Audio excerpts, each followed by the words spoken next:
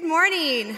It's good to see all of you today. My name is Emily DeLue, and I am the Executive Director here at New Community, and it's my joy to be with each of you today. This summer, we are in a Defiant Faith sermon series called Fixing Our Eyes on Jesus. So over the course of this year, we've been exploring practices and disciplines that help cultivate and unleash defiant faith in us.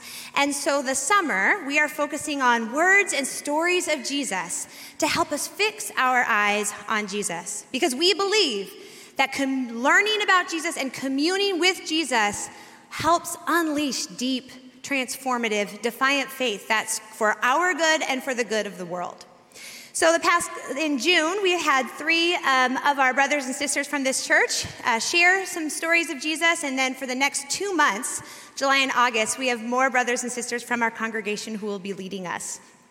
Today, we are going to dive into a fairly well-known passage of Scripture. Now, spoiler alert, the title of the passage gives everything away. It's Jesus Calms the Storm. So now you know what happens, but today we're going to, instead of focus on the outcome, which is the storm was calmed, we are going to explore the questions that come up in the narrative of this story, specifically the ones that come up in the book of Mark. Because I think the questions that come into the disciples' lives with this unruly and traumatic event are instructive to us. And they lead us to explore some of our deep, deep fears and point us to the heart and presence of Jesus. Friends, we all know that disasters and disillusionment are inevitable in our lives, right? And as people of faith, we need to learn how to look to Jesus and learn how to survive and be faithful in the midst of life's greatest storms. And I believe this story is instructive. It helps us learn how to do that in some ways. And so today, I invite us to take a look at this story because I think it's an invitation. It's an invitation from Jesus to transform our fears into faith by going to Jesus with our deepest needs and embracing his powerful presence. So transforming our fears into faith by going to Jesus with our deepest needs and deepest fears and embracing his powerful presence. You've heard it mentioned a couple times today. As a church, we are in a moment where some of our fears might be coming to light. Last Sunday, we said goodbye to our pastor of 19 years who has transitioned from this church. And so for some folks in this community, there's some major disorientation and uncertainty going on here. And many of us are grieving the loss of Pastor Peter leaving the church. And so it kind of feels like we've been in a communal storm, if you will. Some of us might feel like that. But then as a country, you look and we are being torn apart continually by the past and presence of racism, structural and individual. We are seeing that impact. I mean, just a couple months ago, we had a storm on the Capitol, right? As people violently invaded the Capitol. And then globally, we're dealing with the continued pandemic and climate change and political unrest. These are all significant storms that we are facing. And then, of course, individually, we've got our own personal, family, professional challenges that just are disillusioning, and some of them feel downright out of control. So however you are approaching today's service, I challenge you to sit in the questions we're going to look at. And be open to how God might want to meet you and transform you through these questions. And so let's get to the Word of God. If you are able, I invite you to stand as I read God's holy and good word for us from the Gospel of Mark. It'll also be on your screen. That day when evening came, Jesus said to his disciples, "Let us go over to the other side." Leaving the crowd behind, they took him along just as he was in the boat. There were also other boats with him. A furious squall came up, and the waves broke over the boat so that it was nearly swamped. Jesus was in the stern, sleeping on a cushion. The disciples woke him up and said to him, "Teacher, don't you care if we drown?" He got up, rebuked the wind, and said to the waves, "Quiet, be still." Then the wind died down, and it was completely calm. He said to his disciples, Why are you so afraid? Do you still have no faith?" They were terrified and asked each other, "Who is this? Even the wind and the waves obey him." This is the word of the Lord. Thanks be to God. You may be seated. So let me set the stage a bit. Again, we're in the Gospel of Mark. This is the shortest, most action-packed gospel.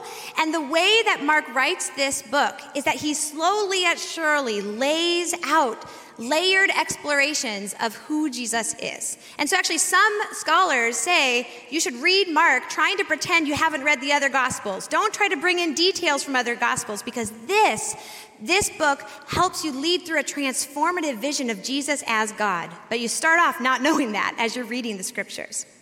So this event comes at the very end of chapter 4. Let me recap what's happened. Jesus has come onto the scene in the outskirts of Galilee. He has been baptized by God and declared his beloved son. He then spends 40 days being tempted by Satan in the wilderness and comes back. He gathers some disciples and he starts proclaiming the good news of God's good rule coming to earth. And he is healing people and casting out demons, and there's a lot going on. So there's some major buzz going around about Jesus. And partially, I think, because he's persistently defying their expectations. He's confusing the religious leaders and challenging them. He's expanding cultural definitions of family. He's telling stories that are very perplexing but intriguing, and no one's really understanding them unless he explains them. People are amazed by this guy. He speaks with incredible authority, and so his following grows. And it's starting to become kind of unmanageable.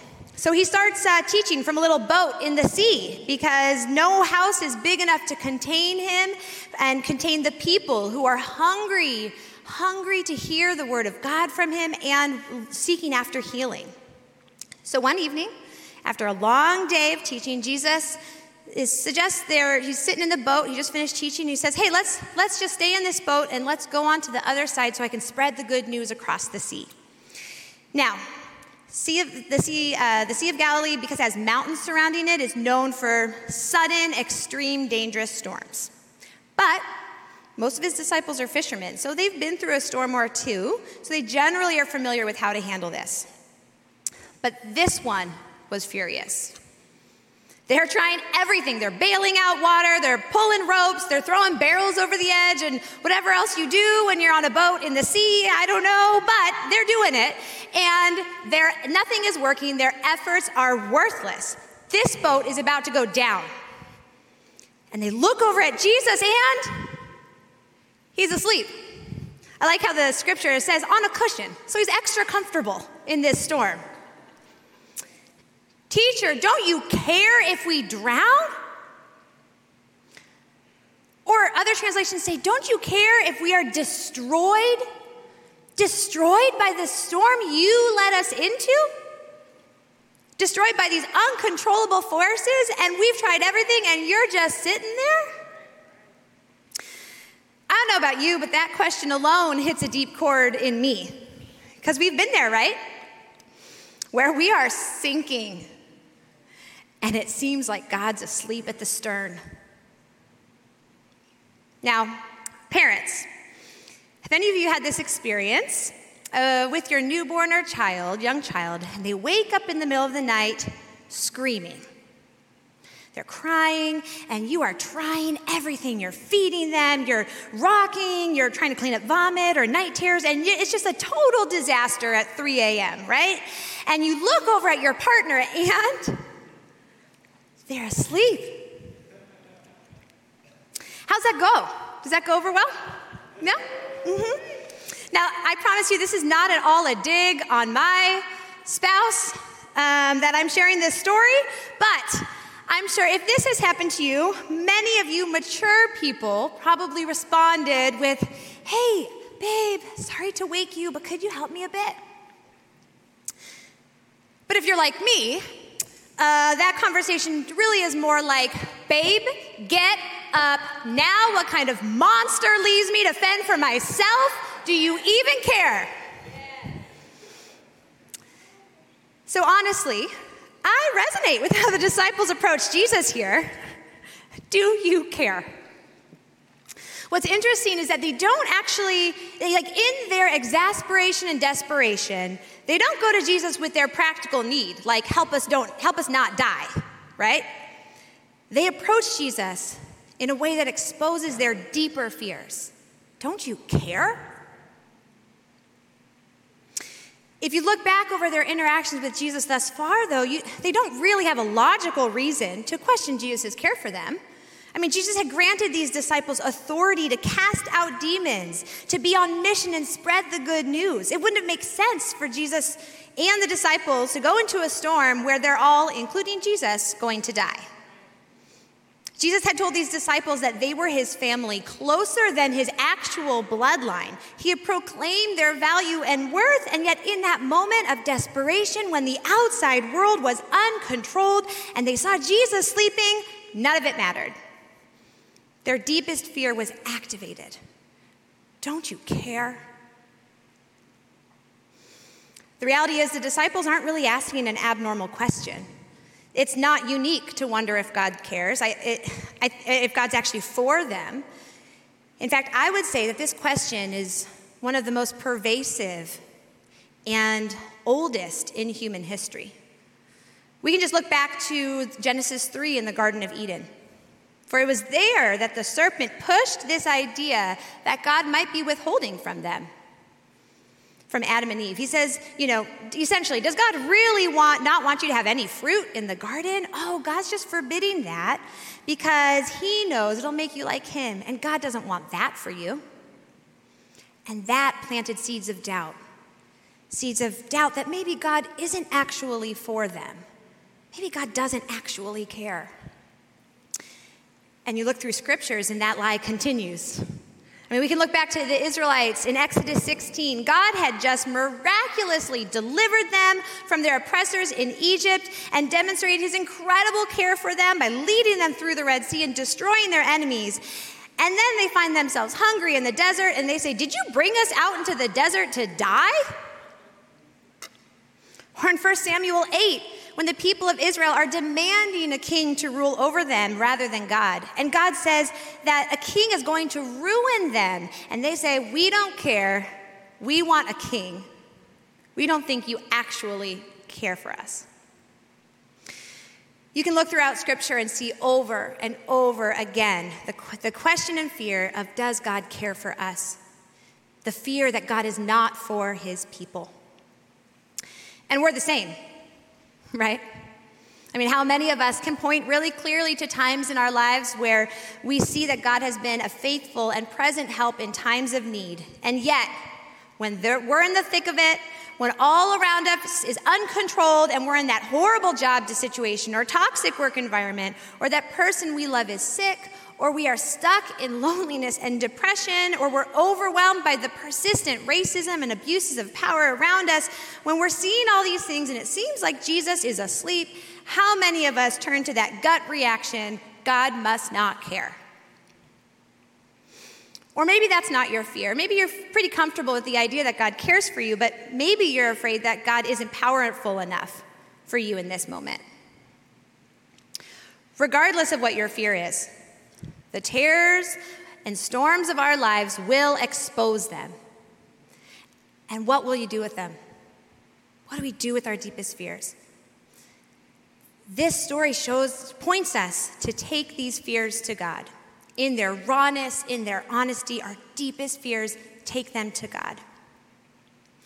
What I love about this is that when they come to Jesus in desperation with their greatest fear, and honestly, with an accusatory tone, right, don't you care? Jesus doesn't get offended. He doesn't try to explain things to them or backpedal. He doesn't withhold and say, well, I'm going to teach you a lesson because you're not trusting me, so I'm going to hold out and see what happens. No. Jesus steps in, makes his powerful presence known, and then invites them into deeper faith.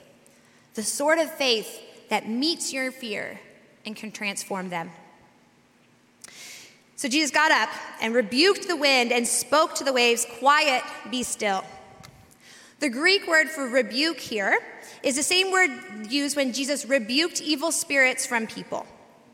In that culture, the seas often represented chaos and evil. And so when Jesus came at that storm with the same force that he came at the evil spirits in people, he was demonstrating the power over all that sought to destroy. And this act of power and control over nature and evil forces is a foreshadowing of what Jesus ultimately would do on the cross, where once and for all he would proclaim that evil will not win, that his people will not be destroyed. And once that threat of destruction passed, Jesus asked them a heart-level question. Why are you so afraid? Why are you so afraid? Do you still have no faith? Jesus wanted to get to the core of their fears and needs so that he could meet them there and call them forth. Now, honestly, I don't think the disciples could have even considered that question while the storm was currently going on, right? Like the wind, the waves, they're like battered back and forth. And Jesus is like, why are you so afraid? Doesn't make sense, right? And so I think Jesus knows in order to address their fears, he needs to calm and quiet first. Get them out of that deep place of terror. Just the other day, I was walking in a creek with my kids, my family. Now, I'm not a very naturey person, so I'm not a creek walker in general. But we were walking in a creek nonetheless, and my daughter she's 7 years old. She's about 40 feet in front of me. And suddenly she just started screaming. She's looking down and screaming. And I'm far away, and I'm like, what's up? And she's like, now that my daughter's afraid of every creepy crawler imaginable. And she had just encountered a crawdad, or a crawfish, or it's on the screen. It's like a little mini lobster that kind of looks like a scorpion. Anyway, I mean, not really, but kind of. So, you can take the picture of the crawdad down now. Anyway, so the crawdad is in front of her. She's screaming, and so from far away, I'm like, don't worry, the crawdad won't hurt you, it's fine. It doesn't matter, she's still screaming, she's standing there screaming. So I go up to her, and again, I'm trying to hold her and say, look at how cute that crawdad is. It's not gonna hurt you, crawdads don't care about you, don't worry. And nothing I say matters, because she is gripped with fear. That crawdad is in her kind of face, and she's gripped with fear. So the only thing I could do was lead her away from the crawdad and lead her out of the creek and point to the steps not to slip on. And then once we were on dry ground, walking, and it was quiet, we could talk about the crawdad. I could ask her, why are you so afraid of the crawdad? I mean, I am too, but like, what happened there? We could talk about what's so scary about them, what's going on. And in this story, I see Jesus doing that with the disciples. They were gripped with fear. All they could see was the storm in front of them and the possibility that Jesus doesn't care. So Jesus, in his deep concern and compassion, calmed the storm and quieted their fears at the same time so that he could invite them into deeper faith. Now, let me be clear. I'm talking about transforming fear into faith, but I actually don't think that faith and fear are mutually exclusive. Some of us have this idea that, if I have fear, then that means I don't have any faith. And if I have faith, that means I better not have any fear in my life. But I don't think that's actually true. Hebrews 11 gives us a list of people from the Old Testament who live by faith. And often we hold them up as heroes of faith, as we should. But we also need to take into account the full range of human emotion that they carried. I mean, do we really think that Sarah had no fears whatsoever about being a pregnant 90-year-old? Do we think that Moses wasn't shaking in his boots when he went before Pharaoh and he confronted him? Or Daniel, when he was about to be literally thrown into the lion's den? And yet Hebrews 11 points to these people as living by faith. And I don't think it's because they were superhuman, because they weren't. They weren't superhumans who weren't afraid, but they are attributed faith to them because fear did not grip them. Their faith was stronger and deeper than their fears. Their faith was rooted enough to handle their fears in stride. So friends and sisters and brothers, why are we so afraid? What fear is gripping our souls, and how do we transform that fear into faith? Because I don't know about you, but true transformative faith that allows me to look life's storms in the eye and not completely crumble under fear, that faith is not something you can just muster up, or it's a fake it until you make it faith. That faith has to be rooted in something bigger, in someone bigger, someone who can absorb and lead us through those fears. So the disciples were terrified and asked each other, "Who is this? Even the wind and the waves obey him." Now, based on the disciples' reaction, I don't think they really expected Jesus to calm this storm. Like maybe they expected him to help out or bail some water or something. But when Jesus brought sudden and total calm, it defied their expectations, and I think completely dismantled the categories they had for this Jesus. Up until this point, even though Jesus was performing miracles and was speaking with authority, he still could fit the mold of a great prophet. Right? Elijah spoke with authority to the prophets of Baal. Elisha healed leprosy. Moses prayed and parted the Red Seas. Jesus was doing things that they could still say, yeah, he's a prophet from God. But the only time in their scriptures where nature's elements obeyed a direct command was at creation, when God spoke the waters into existence. Let the water under the sky be gathered to one place, and it was so. As the Jesus Storybook Bible says, the wind and the waves recognized his voice and immediately obeyed, recognized the voice of their creator. I imagine the disciples' minds jumped to the creation story at that moment. God of the universe, the great creator, the great I am, and I think it blew their categories they had for Jesus. This was God in their midst. God is in our boat. When I'm going through a storm, whether it's something absolutely terrifying or just generally unsettling, very rarely does God show up for me exactly the way I want him to. Can I get an amen on that one? Very rarely does God fit into my expectations, because too often, like the disciples, my vision for God is too small or too limited. I want God to just solve my problems and make things better. If we're honest, many of us just would really feel more comfortable if God was like a genie who granted our wishes. Or sometimes I'd feel like I'd be in way more control if I had a formulaic God, like a prosperity gospel God of you do this and God grants you favor and nothing bad will happen to you. But we know that's not our God. God is so much bigger and more good and more powerful than any of those false versions of him. And in his kindness and graciousness, God is all about expanding our visions of him, often through defying our expectations, but so that we can experience a fuller picture of this powerful and unpredictable, yet good and caring God. Of this God who is for us, but not bound by us, thankfully. Of this God who absorbs our greater fears and calls us forth into courageous faith.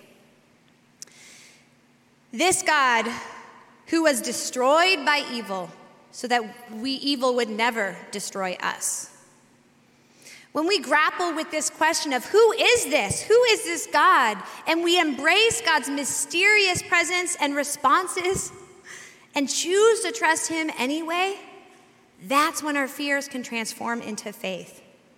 Psalm 46:1 says, God is our refuge and strength, an ever-present help in trouble. Therefore, we will not fear.